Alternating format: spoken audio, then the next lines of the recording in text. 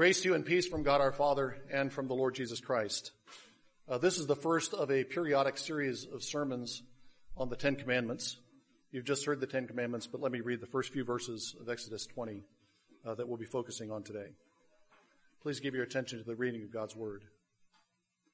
Then God spoke all these words, saying, I am the Lord your God, who brought you out of the land of Egypt, out of the house of slavery. You shall have no other gods before me. Let's pray together. Almighty God, our Father, we thank you that you have spoken to us. We thank you that in the last days you have spoken to us in your Son and revealed your will and sent your Spirit so that we can fulfill your righteousness, a righteousness that surpasses that of the scribes and Pharisees. As we consider this portion of your word today, build us up to be your children, sons in the Spirit, sons in your Son, doing your will gladly before you. We pray this in Jesus' name. Amen.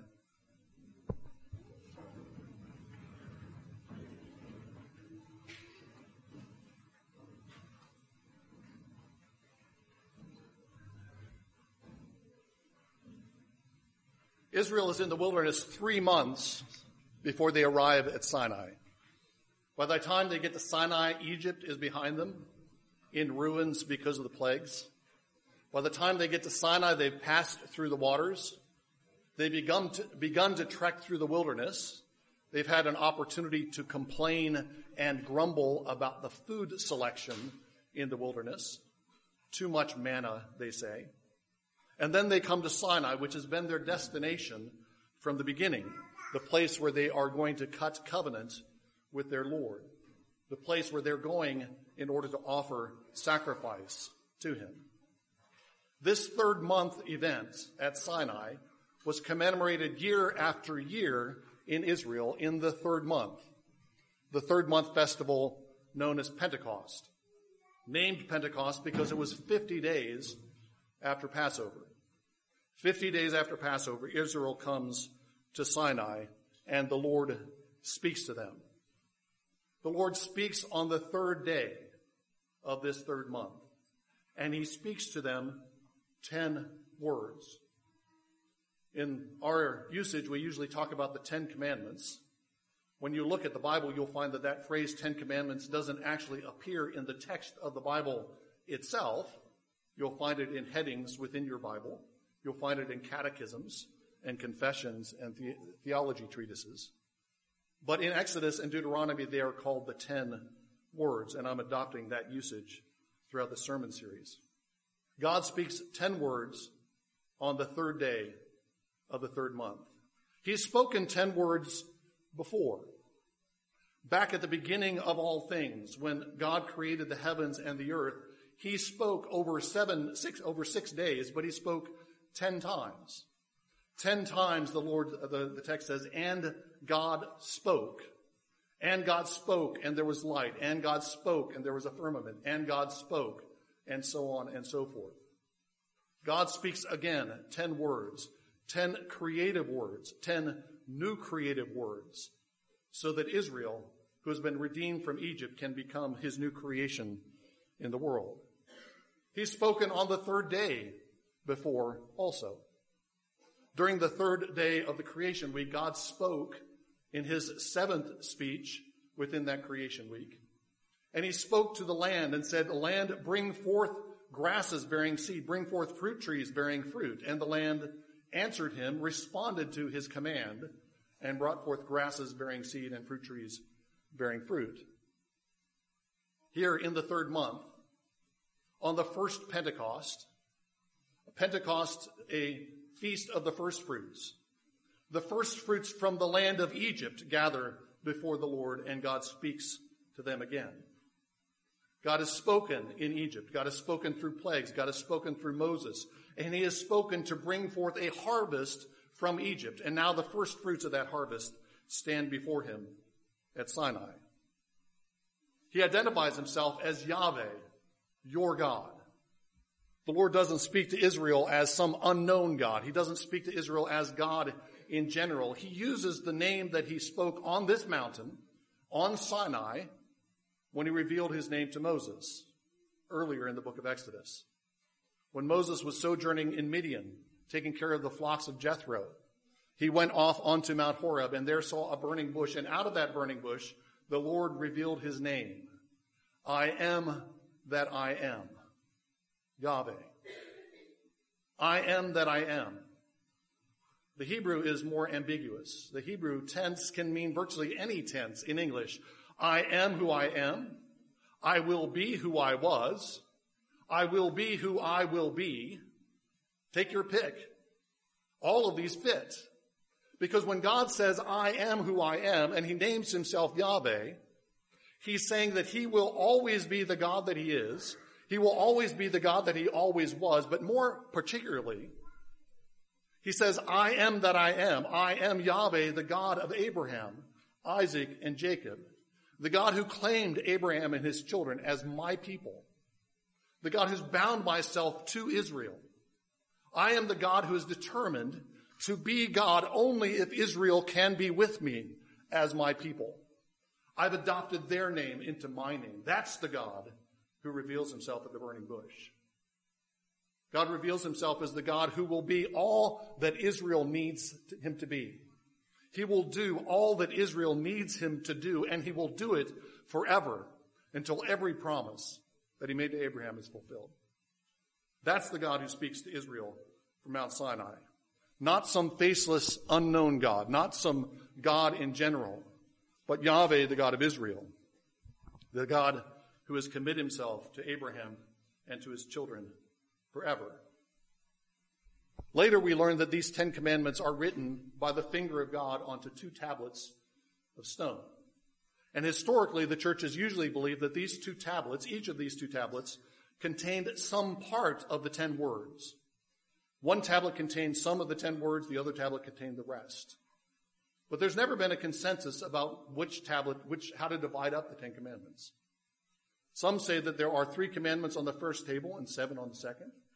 Some say there are 6 on the first, or 4 on the first and 6 on the second.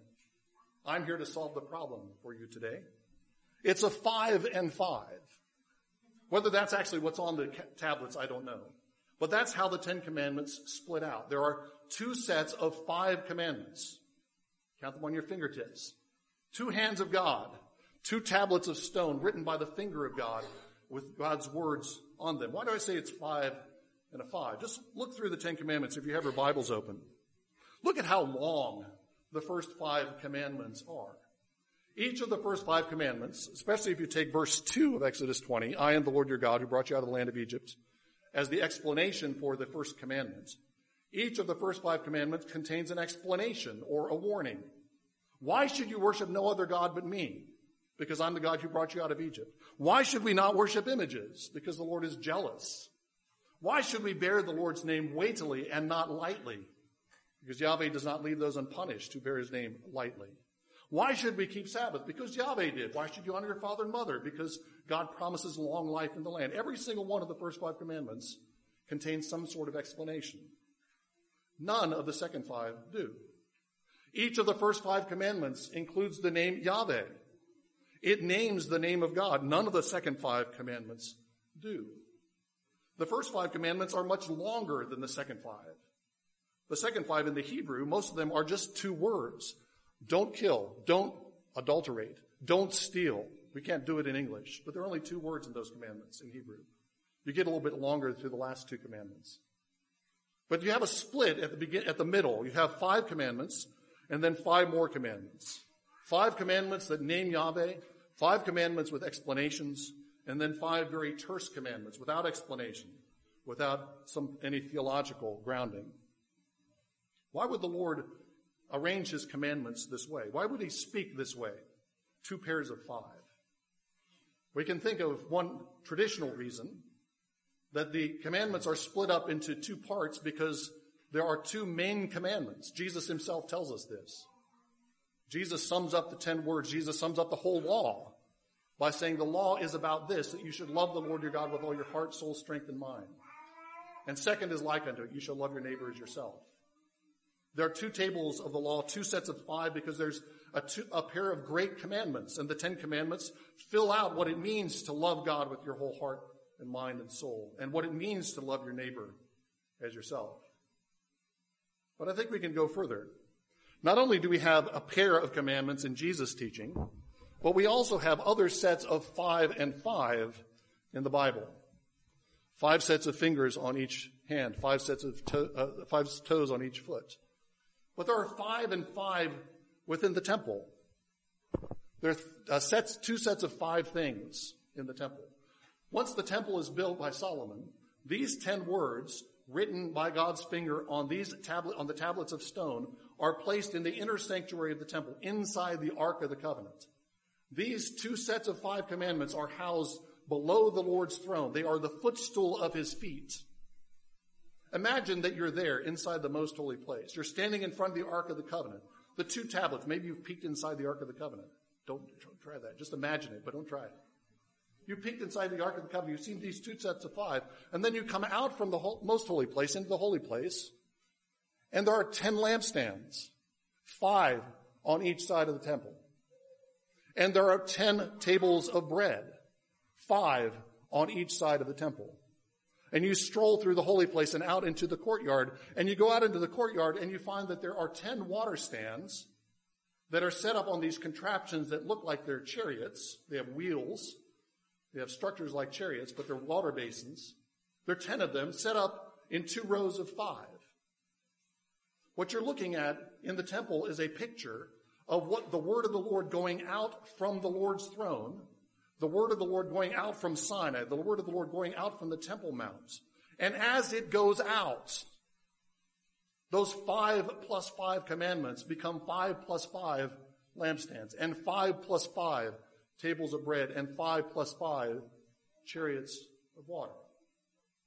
That is to say, those 5 plus 5 commandments illuminate Israel.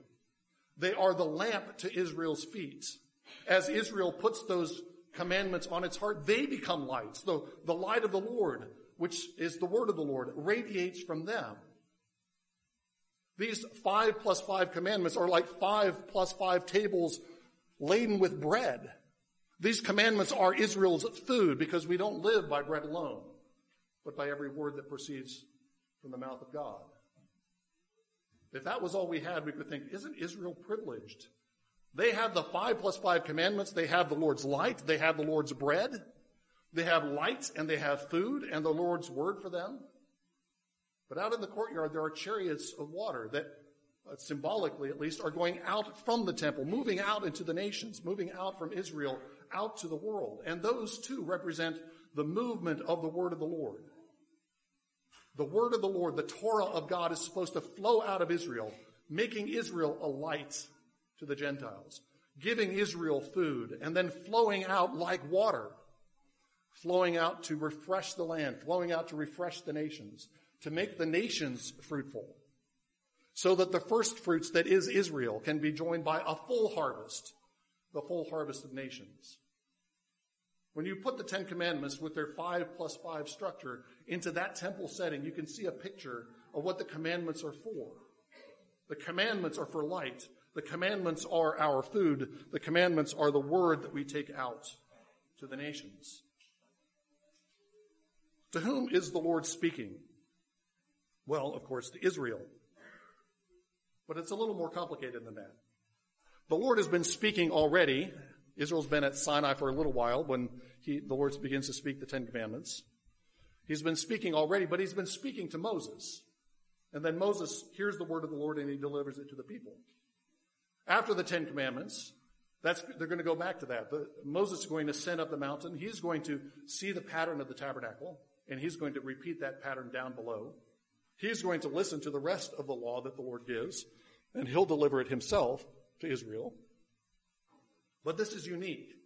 The 10 words are unique because the Lord is speaking directly to Israel. He's not speaking through a mediator. These are the only unmediated words that we have in the Torah. All the rest of the words of the Torah come through Moses. But here the Lord speaks directly to Israel. So to whom is the Lord speaking? Well, he's speaking to Israel. But it's still more complicated. There's a grammatical puzzle. Don't you love Hebrew grammar? There's a grammatical puzzle. These commandments are all phrased in a second person singular, with second person singular verbs. You, singular, have no other gods before me. That's what the Ten Commandments that's what the King James is getting at when it translates the 10 words as thou. Thou shalt not do this. Thou shalt not kill. Thou shalt not steal. Thou shalt not commit adultery. In 16th century English, that was an indicator of a singular second person verb, a singular second person pronoun. Thou shalt not do this. Thou shalt not do that. The Lord is speaking to 600,000 fighting men, plus women and children, probably a couple million people. He addresses them as thou. You, singular, have no other gods before me. You, singular, don't make any graven images to bow to or to worship. You, singular, bear my name with weight. Why would he do that? Why is the Lord speaking in a singular way to this large collection of people? Well, perhaps he wants to emphasize that each individual among those 2 million or so people that are gathered at Sinai, each of those people are being personally addressed by the Ten Commandments. And that's certainly true. It's not enough for Israel to receive these words and say, well, okay, in general, 75 or 80% of us will not commit adultery. That's not a bad percentage. That's all that the Lord wants.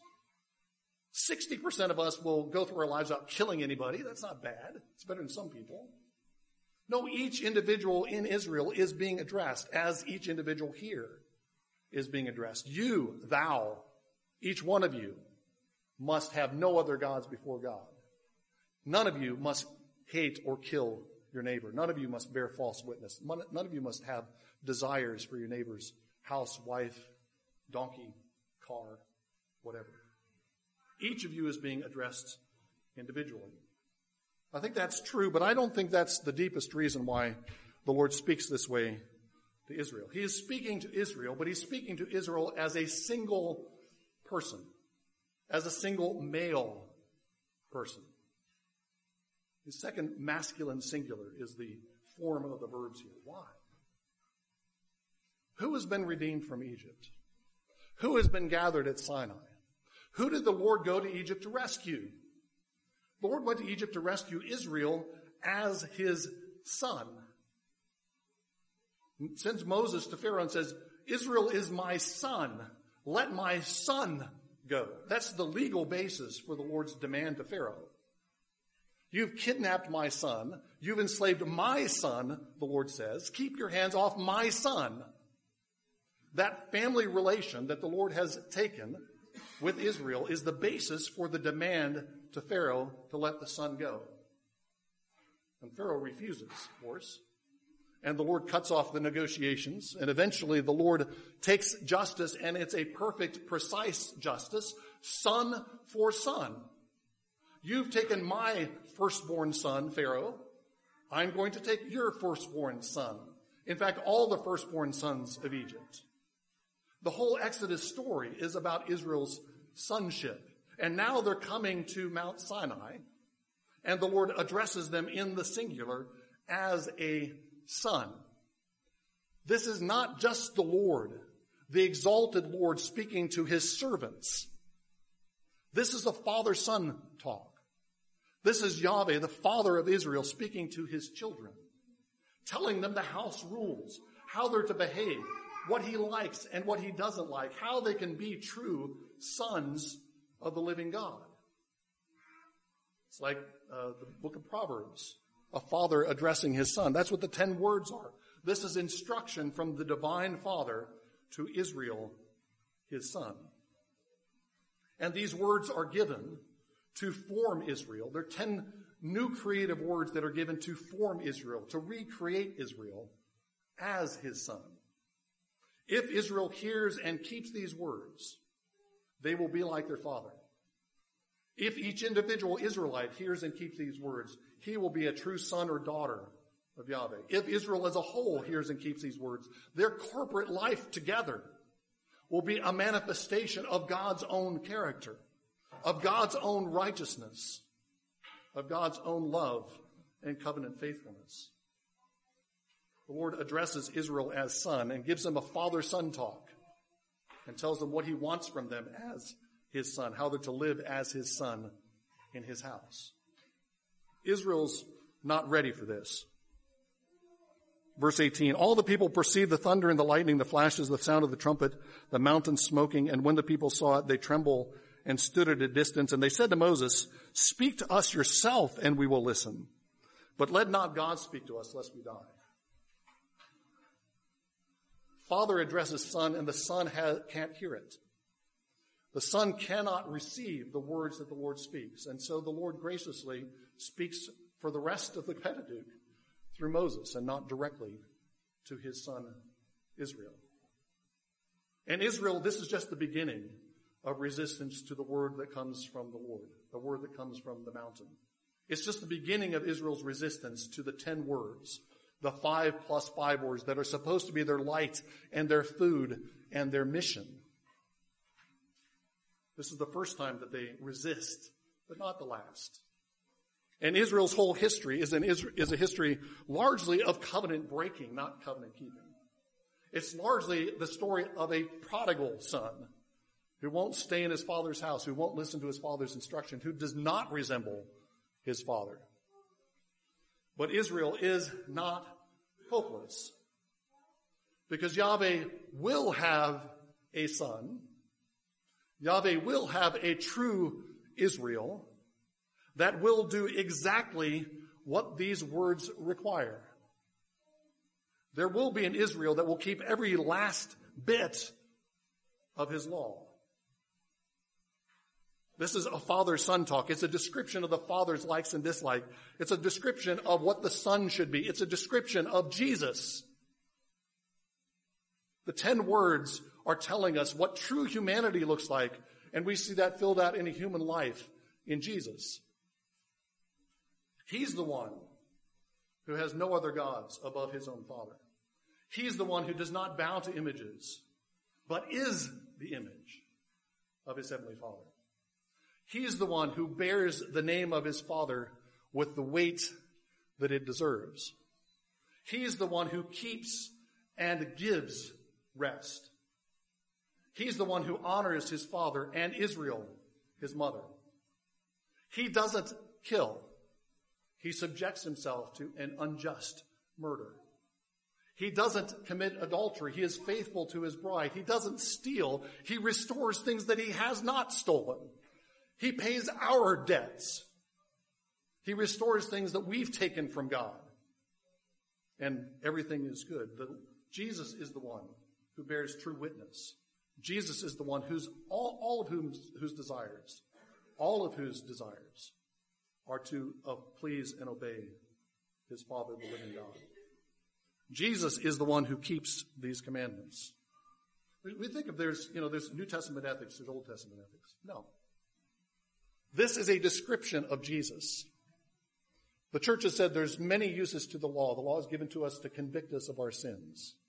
The law is given to restrain the unruly. The law is given to be a guide for life. Those are all true. But behind and underneath all of that, the law is given as a revelation of Jesus Christ, who is the living word, the living Torah of God. The 10 words in flesh. There will be an Israel. There has been an Israel who keeps these commandments. But Jesus is not alone in that. There'll be another Pentecost, another 3rd month event when the Lord will show up with a rushing wind and fire, and the Spirit will write not on tablets of stone, but on the tablets of the human heart. And the Spirit will begin to form true sons, a true Israel, a corporate son in the Son. The 10 words are ultimately fulfilled by Jesus, and they're fulfilled in us as we trust in Jesus and trust in the work of his Spirit. As we walk in the Spirit, as we keep in step with the Spirit, these words come to describe our lives, and the righteous requirement of the law is fulfilled in us who walk not according to the flesh, but according to the Spirit of Jesus. And then we are true sons and daughters of God. This is a description of God's own character. This is a description of Jesus the Son. It's a description of what God is making us to be. Because in the Spirit, these 10 new creative words really do remake us to be the true Israel, the Son of the living God. In the name of the Father, and of the Son, and of the Holy Spirit. Amen. Let's pray together. Almighty God, our Father, we thank you for these words. We thank you for the way that they draw our attention to your loves and your hatreds. We pray that we would take them to heart. We pray that these words would live in us, that your Spirit would write these words on our hearts, so that we would walk by the Spirit and so fulfill the righteous requirement of the law. We pray that you would conform us to the image of your living Son, your eternal Son, Jesus Christ, so that as a body and individually, all of us together and each of us would reflect your character as your children. We pray this for Jesus' sake. Amen.